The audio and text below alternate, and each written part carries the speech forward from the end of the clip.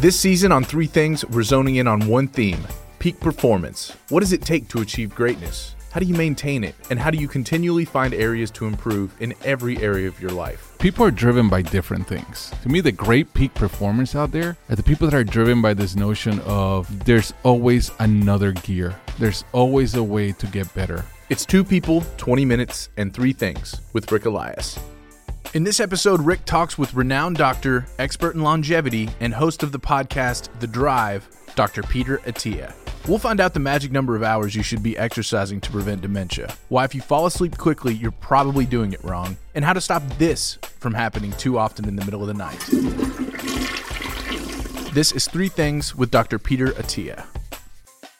Today, I have with me a very dear friend of mine. Peter is one of the most knowledgeable people about the process of aging. He happens to be an ultra competitive athlete. He has done things that many of us, from racing cars to going to medical school to being a McKinsey consultant. This guy has done it all. Brilliant, thoughtful, kind, and I am just super excited to have you here, Peter. Thanks so much, Rick. All right, Peter, let's jump right in. Tell us, what is longevity and why are you so passionate about solving that puzzle? I sort of define longevity as having two pieces. The first being the lifespan part, which is the how long you live part. And then the second part being the health span part, which is the how well you live part. So the former is, I think, easier to understand because it's quite binary. One is alive or one is dead. There's no in between when it comes to your actual, death certificate. But the latter is both more complicated because it's analog and it's, there's a scale. One doesn't just go from living really well to not living really well in an instant usually. And truthfully, I think it's the one more people care about. I don't see a lot of people saying, I just want to live to 100 no matter what. I hear more people saying, I want to make sure that when I'm 80, I can still play with my grandkids or my great-grandkids. And so that has three pieces: a cognitive piece, right, which is, preserving the mind and what defines cognition. So, executive function, processing speed, memory. There's the physical piece, so the ability to actually maintain muscle mass, bone density, functional movement, and freedom from pain. And then there's an emotional piece. You and I have spoken so much about this. It probably is the one that interests me. It might interest me at least as much as the others, if not more, which is none of this stuff matters if you're miserable and if your life sucks. If your relationships suck, if you're unhappy, it doesn't really matter how long you live. In fact, it inversely becomes a bit of a curse. So let's dig in a little bit into each of these areas. On the cognitive side, what are some of the hacks that do you think that work and the things that don't work? And there's a lot of different thinking out there today. Well, we certainly have a sense, of cognitive health because a disease state like dementia robs you of cognition. And so unlike on the physical side where we see decline and there are so many common pathways to get there, dementia is a little easier to understand, and therefore it serves as a proxy. So things that, prevent or delay dementia tend to be good for cognition. And so if you take a subset of dementia called Alzheimer's disease and you look at all of the things people can do to reduce their risk of Alzheimer's disease, we basically can extrapolate from that and say those are the best things one can do for cognition. And I think the biggest four, frankly, are factors that deal with nutrition, right? So how do we maintain the greatest amount of metabolic flexibility and insulin sensitivity? We know that in a subset of patients with Alzheimer's disease, they become resistant to insulin. So even though I don't like this term that much, one way to think about it is they get diabetes of the brain. So all the things that you would want to do to avoid getting type 2 diabetes, you will want those things to be happening at the level of your brain. So that means being metabolically flexible means no matter what you eat, your body knows what to do with it. So for some people like me, that means I have to be very thoughtful about things like refined carbohydrates and sugars. Those things have to be eaten in very small to modest amounts. Processed foods in general, just a very bad news. That also means spending a lot of time fasting or restricting the window in which I eat, because that also forces my body to sort of become more flexible with different fuels, fat versus glycogen. I would say exercise might be the one for which we have the best evidence. In fact, I'm writing about this in my book, but 5 years ago, I sent out one of my analysts on an errand, which was, I want you to go and figure out, bottoms up, what is the single most potent intervention we have for dementia prevention. And after a full year, this guy named Dan Pellichar came back and presented all of his data. Of course, along the way, we had many touch base, whatever. But the final synthesis was the best evidence to date is that exercise, through the creation of something called BDNF, which is a growth factor, is the most potent stimulus we have for protecting our neurons. And I was like, Dan, that can't be right, man. That is just too simplistic. There's got to be some other drug or supplement or hack out there that's more potent than exercise. But of course, I was wrong and he was right. And as we dug more and more into those data, which eventually became a paper that we published with Richard Isaacson, the neurologist I've talked with you about before, it turned out that exercise is unquestionably the most potent thing. So I recommend that anybody who cares about their brain should be making an hour a day at minimum to exercise. How rigorous? And take somebody in their 50s, right, where you have... We tend to put people into, we think there are 4 pieces of exercise. There's the stability part, which we won't get into today, but that's basically is the chassis strong enough to support the load? And if that's not there, none of this other stuff matters because you're just going to get injured. Then there's the mitochondrial aerobic base that is essential. And we believe that the minimum effective dose is actually 3 hours a week. And that's a level of aerobic activity at which you could barely maintain a conversation, but if you needed to, you could still talk. So that's not hugely strenuous. That's not doing wind sprints. For me, that's being on a bike at just below 200 watts or being on a treadmill at 15% grade at 3.5 miles per hour. So, like today, when I did that workout today, I do 4 hours of that a week. I spent 10 of those minutes talking to my kids on FaceTime. So I was still able to at least, they knew I was on the bike and they knew that that's what I was doing because I'm, in New York right now and they're not. But we think that 3 hours a week is the minimum effective dose of that type of aerobic training. And I think that's something that everybody can be doing. And then the strength training component is also very important. And again, once you have a base of stability such that you're not going to hurt yourself and you can transmit load to the outside world and let the outside world transmit load to you through your muscles, not your joints, then I think you're really set. Huh. Everything else is gravy after that. And is it age related? Should someone in their 40s or their 60s, would the intensity of that change? It's a great question, and it's one for which we don't have that resolution in the data. I think the best thing I can say is never get out of shape, and if you're out of shape, get back in shape and stay in shape. But it's such an important part of longevity. And again, this BDNF, this brain-derived neurotropic factor, this stuff, you just want your brain bathing in this stuff. It can't be overstated, the benefit of exercise. It's, exercise and nutrition and sleep are these 3 things that are so potent in their efficacy and longevity that I sometimes get asked by venture capitalists, what do you think is the most promising drug out there, this, that, the other thing? And I usually say, honestly, guys, the most potent drugs out there have been around for billions of years. We just need to know how to dose them better. Yeah. That's actually a problem I'm more interested in, is how do we answer these questions you're asking about dose, frequency, timing on these amazing drugs we already have, which then gets me to the third one, which is sleep. Yeah. If you care about your brain, you have to sleep. And despite what a lot of people think, the probability that somebody listening to this is in the camp of needing 6 hours of sleep is exceedingly small. Mm-hmm. Virtually anybody out there is going to require minimum of 7.5 and upwards of potentially 9 hours of sleep for optimal function and brain health. So all this, talk of I'll sleep when I'm dead is quite a paradox, because all you're doing is accelerating the probability of that. How about this? Let's stay on sleep for a little bit. And you and I wear the Oura Ring, and while I've heard you on your podcast, which I highly recommend, The Drive, I heard you talk about is not, necessarily super accurate, but as long as you're measuring over time, you're going out of the same kind of set of data. How much deep sleep, REM sleep, total sleep, what's your view on that?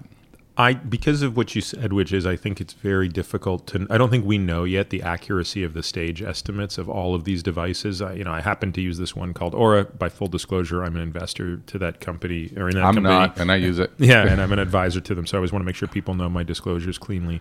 I don't think that matters per se. I think if you're using a Fitbit or a Whoop, band or any of these other devices out there, the most important metric I think is time in bed. Huh. As a general rule of thumb, if you're 85 to 90% efficient, which means your total sleep time divided by your total time in bed is 85 to 90%, and you can say, look, I'm never going to be in bed less than 8 hours, and ideally closer to 9, you're very likely to hit your targets. Now, that doesn't guarantee appropriate staging, and of course the Ring, I think, and other devices are pretty good at measuring other things like latency. Right. So, for example, if you're falling asleep 1 to 2 minutes after getting in bed, that's a bad sign. That means you're way too tired. If you're waking up 6 times during the night, that's probably a bad sign. Maybe you have too much cortisol, you're ruminating too much, there's too many things going on. All of this stuff gets more complicated, and ultimately a sleep study is the only way to truly confirm what stage you're in and make sure you don't have something like sleep apnea. But just in terms of basic blocking and tackling, to spend 8 to 9 hours in your bed each night and to go through the appropriate sleep hygiene. So I use blue light blocking glasses from 7 p.m. I'm generally taking electronics away completely, even with the blue light blocking glasses and the blue light filters embedded within the electronics in the hour before bed. I'm trying not to eat too close to bed. I've virtually eliminated alcohol from my repertoire because of the effect that alcohol has on sleep. I probably average 4 drinks a month. Alcohol really, really, even though it makes you drowsy, it's actually destroying your sleep. So it's by doing all that stuff called sleep hygiene, keeping the room very cold. I use like a mattress thing that pumps cold water through my mattress and keeps me nice and cold. Just doing all these things makes a difference, and it starts to become cumulative. Part of the skeptic in me says, a lot of this beliefs, because there are more beliefs, there's some data, but not necessarily conclusive data. Eventually, like, oh no, blue light was great. I'm making that up, right? But well, it is great during the day. In fact, it's to sleep like. But how do you kind of take that in faith and say, what, it may not be 100% perfect, but I know it's enough right. How do you make those commitments when things that are not scientifically proven? You and I have talked about business before, and one of the things you said was the worst thing you can do in business is make no decision, right? And sometimes an imperfect decision is better than sitting on your hands. And so a lot of times when people say, well, I'm a skeptic of X, Y, and Z, and I say, well, that's fine, but you still have to make a decision, and your indecision is a decision. Mm-hmm. So we do the best we can. Now, this is very different from if you were asking me as a policymaker, which I'm not. But if I were a policymaker and it were my job to say, with incomplete information, how do I make policy? Boy, that's a much tougher problem that I'm glad I don't have. But at the individual level, we also have tools that we can sort of customize our approach to people. Mm-hmm. So there is no denying certain biomarkers or certain metrics.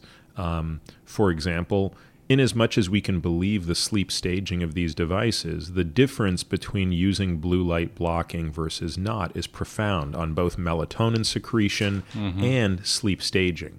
So in as much as we believe having more melatonin secreted at night is beneficial, and there's ample evidence to suggest that, then you can see a direct causal relationship between making a change and not. So sometimes you have to take this sort of reverse engineered approach to kind of coming up with these things. That's really interesting.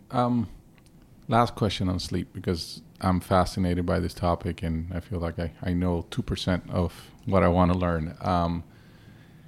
When you wake up in the middle of the night and, for whatever reason, what are some of the tricks that you have, studied that help people go back to sleep? It's a tough one. It's tough for me. So even when I wake up, I obviously, the most obvious trick is I don't do anything to sort of try to wake myself up more. So I don't turn on lights. I don't even have a phone in my room, so I'm not even tempted to look at a phone or do anything that's going to sort of wake me up. So usually when I'm waking up, it's because I have to pee. Right. So one, I try to eliminate that as much as possible. Sucks, doesn't it? Having a prostate does suck. So the more I can eliminate that, the better. So most nights, luckily, I don't get up. Yeah. But if I'm not diligent about drinking, anything, water, this is another reason to avoid alcohol. Alcohol is an antidiuretic. Ethanol inhibits your ability to maintain, this state of not making too much urine. So it accelerates urine production. So that's step one, is be preventative. Try to do everything you can. That said, if you get up, I literally will, with almost eyes shut, shuffle to the bathroom, pee, and try to get right back into bed immediately. Yeah. That said, if I'm really struggling, which probably happens once every month or once every 2 months, where I cannot go back to sleep, right. I will actually get up and begin the day. And I will take the hit on that night, but make sure that I build up enough adenosine that I can go to bed early the next night and resume my cycle. But what I think is a bad idea, and I think most cognitive behavioral therapists will agree with this, so the CBTI, the Cognitive Behavioral Therapy for Insomnia, which is a very important tool in the toolkit, is you do not want your body to get used to being in bed and not sleeping. So the worst thing you could do is lay in bed at 3 a.m, accept that you're not going back to bed, turn the light on and start reading, or worse yet, pick up your phone or something like that. So you want to really avoid that stuff. You want to really avoid the conditioning of, I'm in bed, but I'm not sleeping, and it's 3 a.m. We talk a lot about the impact of technology on our kids, but no one talks as much about the impact of technology on our kids' sleep. And, this, I think a lot of kids not only live with their devices in bed, but it's devastating. We moved our daughter to a different school this year primarily for that reason. She was in the public school near our house, and it's an all electronic school. Mm-hmm. So they do everything. They don't write. They never wrote anything on a piece of paper with a pen or a pencil. Everything was done on an iPad. Right. And that meant her homework was being done on an iPad at 8 o'clock at night. And I basically just threw a hissy fit after this. I went to the school, pleaded with the school, said, look, I'm not the world's expert on anything, but you got to trust me on this. It is not a good idea to have kids looking at blue light at 8 or 9 o'clock at night and trying to sleep. I wouldn't let my patients do that, let alone my own kid. And, they said, well, thank you, but no thank you. Right. And so she's now in a school that uses minimal electronics. They still have a library with books, and they write on paper. So, yeah, I think it's... I worry a lot about kids looking at electronics, because I think kids are even more sensitive to this. And I think kids, as important as sleep is to an adult, you take a brain that is growing at the velocity that theirs is growing, and who need to assimilate information at their. You think you have to assimilate information. Yeah, you think about what a 12-year-old is going through. And you do anything that deprives them of that, this part of their brain called the hippocampus, that's the epicenter for consolidation of new information, is one of the most sensitive parts to the brain to light, and to the deleterious effects of light as it interferes with sleep. Let's move to nutrition a bit more. Is this one size fits all? You mentioned for you, the impact of carbs, the impact of processed foods. Is that a universal truth, or is that a Peter truth? No, I don't think there's... I think there are certain things that are universally true, and then there are things that now become relative shades of gray as a function of the individual.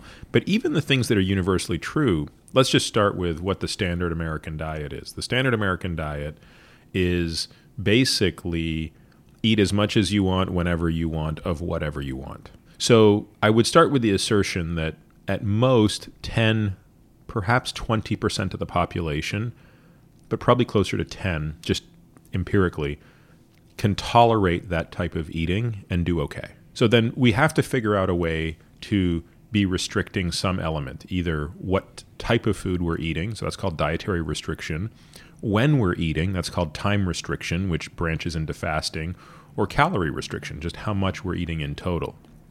So within the elements of dietary restriction, things that are universally not healthy would probably be anything that is refined, processed, or contains high amounts of added sugar. So that's sucrose or high fructose corn syrup. And I think just for the sake of time, I won't go into all of the evidence that supports that.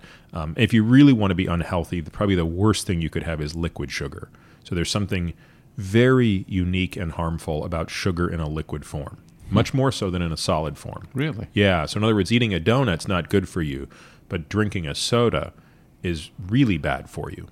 Or drinking orange juice even, which sounds very healthy. But it's the velocity with which the fructose, which is the sweet part of that molecule, escapes the first part of your GI tract and gets into the second part of your GI tract. That's the real problem. Now, as far as something like carbohydrates, and again, I'm not talking about junk carbohydrates. I'm talking about, rice, potatoes, beans. Everybody, I think, kind of exists on a spectrum of carbohydrate tolerance. And the problem is, most people, myself included at times, are so myopic, you only view the world through where you stand on that spectrum or that continuum. And you assume that those to the left are eating too much and those to the right are not eating enough. And at different stages in people's life, right? The difference between being an athlete and not being an athlete is significant. The difference between being 60 and being 20 is significant. As we get older, it gets harder for most people to metabolize and process carbohydrates. I mean, most people argue, hey, I'm not eating that much different than I did in my 20s. It just seems to stick around a little bit longer. And part of it is they're probably less active. Maybe they're seeing some deterioration in their sleep as well. These things are so interrelated. But a part of that is also their own capacity to partition fuel, which is the technical parlance for this, is changing. Do you see a world where the government will tax different kinds of foods, or we're technically are almost drugging our kids with all this processed foods, and you go to a supermarket and it's all processed foods, and fast food is all kind of junk food. What's your take on this, and where do you think this should evolve to? This is really tough, and like I said, I'm glad I'm not the one who has to think about this. I think economic theory would suggest you're probably better off subsidizing good foods than taxing bad foods. There are going to be people who will question that and disagree with me on that, because truthfully, I'm extrapolating from data on smoking cessation. So the data there seem to be pretty clear that if you want to get, and at least this is in a Medicaid population, if you want to get somebody to quit smoking, you're way better off giving them $1,000 than taxing them more on the cigarette. I believe you could take a population, and if you completely reversed the economics and the environment of the food, you could get people to eat healthy without it being a greater effort. So I argue that the reason we eat the way we eat is because of our food environment. You'd have to change the way you advertise. You have to change the way food gets distributed. You have to change what gets subsidized and what doesn't get subsidized.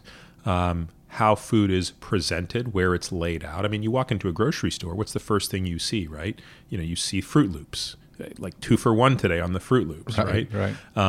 There's other things as well, which is you have to sort of change our cultural approach to food, which is you would have to get people more comfortable with cooking, because there's no denying it. Like if you cook your own food, or at least have some semblance of how to prepare food that doesn't come in a box, you're going to eat better. Could you, by creating a new default environment, simply have people opt into something easier that doesn't cost more, that actually produces a better outcome? And I think the answer to that is yes. How one does that at the policy level is very difficult, because that touches multiple branches of a person's life. So I think policymakers like the idea of taxation, because that's a trick they know very well. Right. It's one legislative tool. But I'm not convinced it's the answer, actually. I am so happy that Peter joined us on the show. He is one of those people that you can't help but be inspired and excited with all the knowledge you learn from him. So on the 3 main topics, here's what I learned. On sleep, I just think that our culture pushes us too hard to achieve, when in reality our bodies need a lot more sleep. Relearning how to love sleep is something that as we age, we should all commit to. My second takeaway is about exercise. Perhaps we should all borrow a page from Jesse and push ourselves a bit harder. I think as we age, we accept the fact that we don't have the same energy we used to have, and let that old man and old woman in too early. And third, in my takeaway from nutrition, that it's all about balance. It can be a tremendous source of joy, but it's also core to longevity.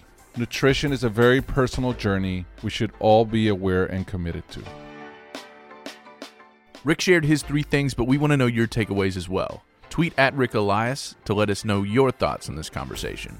And be sure to check out additional content, videos, and more at our blog, 3things.redventures.com. Thanks for listening.